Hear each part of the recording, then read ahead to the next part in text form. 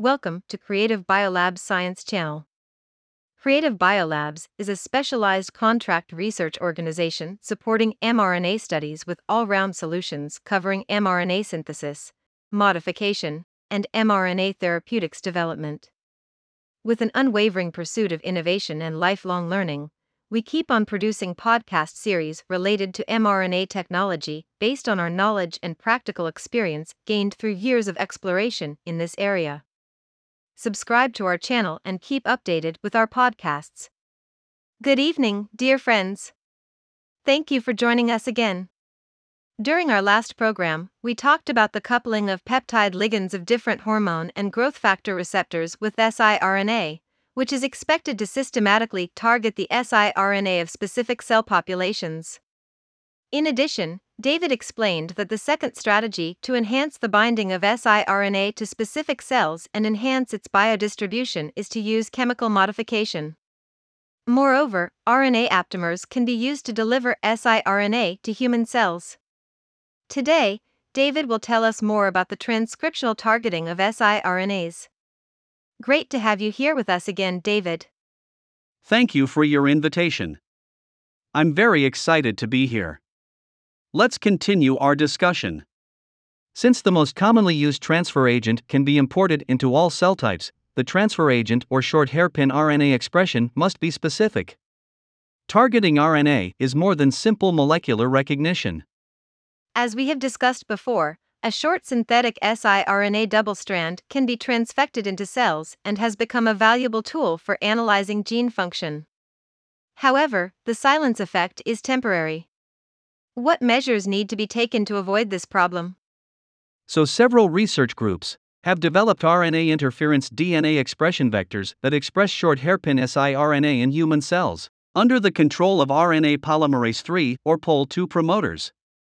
Up till now, the Pol3 promoter is most frequently used because it can express small RNA with siRNA structural characteristics. Although the short hairpin RNA vector is widely used as a strategy for gene function analysis, does the current siRNA vector have limitations? Right, there are three main defects.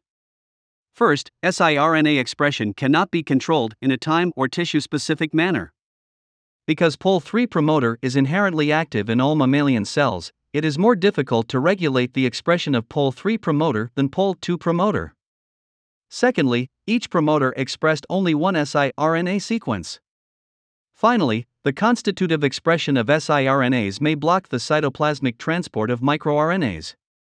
And we know that microRNAs are a new class of non-coding small RNAs with important biological functions. Are any of these limitations shown in experiments?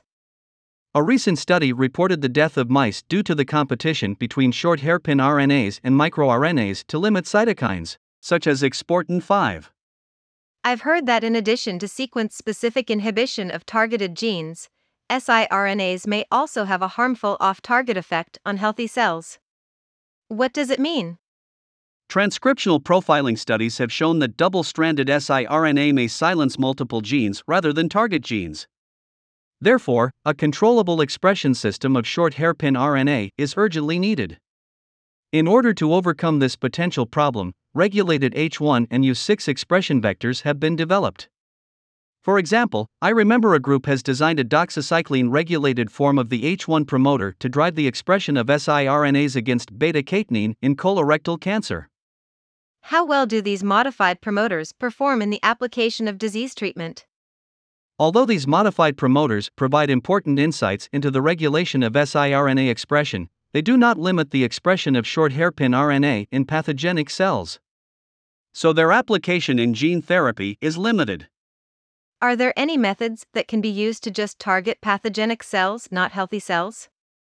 One way to do it is to place short hairpin RNA under the control of promoter, which is only transcriptionally active in pathogenic cells such as cancer cells, rather than normal cells.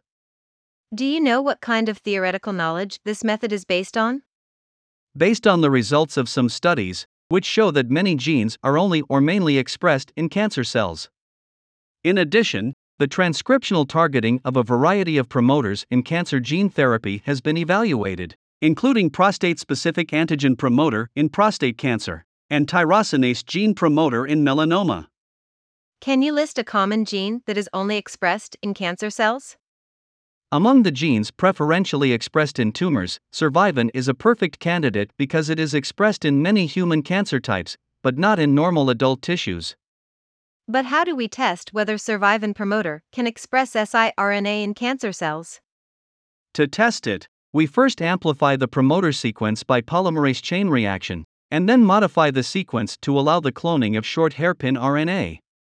When the siRNA targeting GFP is expressed under survivin promoter, the target gene could be inhibited only in cancer cells, but not in normal cells, which can confirm the specificity of the designed promoter.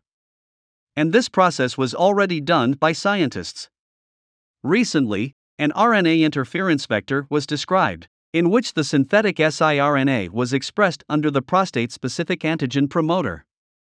Interestingly, the decrease in gene expression is achieved in a tissue-specific and hormone-dependent manner. Compared with the improved U1 and U6 vectors, do these two methods have advantages? Definitely they do. First, siRNA can only or preferentially express in cancer cells. Second, siRNA can express a single long transcript similar to the microRNA primary transcript, allowing several siRNAs to be generated from each survivin promoter. It is worth noting that the optimized tissue-specific short hairpin RNA expression promoter is expected to promote the therapeutic application of siRNA. How is the killing effect of long double-stranded RNA in the control of survivin gene? As we discussed earlier, long double-stranded RNAs frequently expressed in virus-infected cells activate several antiviral cellular pathways leading to cell death. Therefore, under the control of survivin promoter, these nonspecific effects of long double-stranded RNA as death inducer can selectively kill cancer cells by expressing long double-stranded RNA. Is there any experimental data to support this conclusion? So far, there is only preliminary data. The expression of survivin gene was blocked, in this study, by long double-stranded RNA that targets survivin messenger RNA.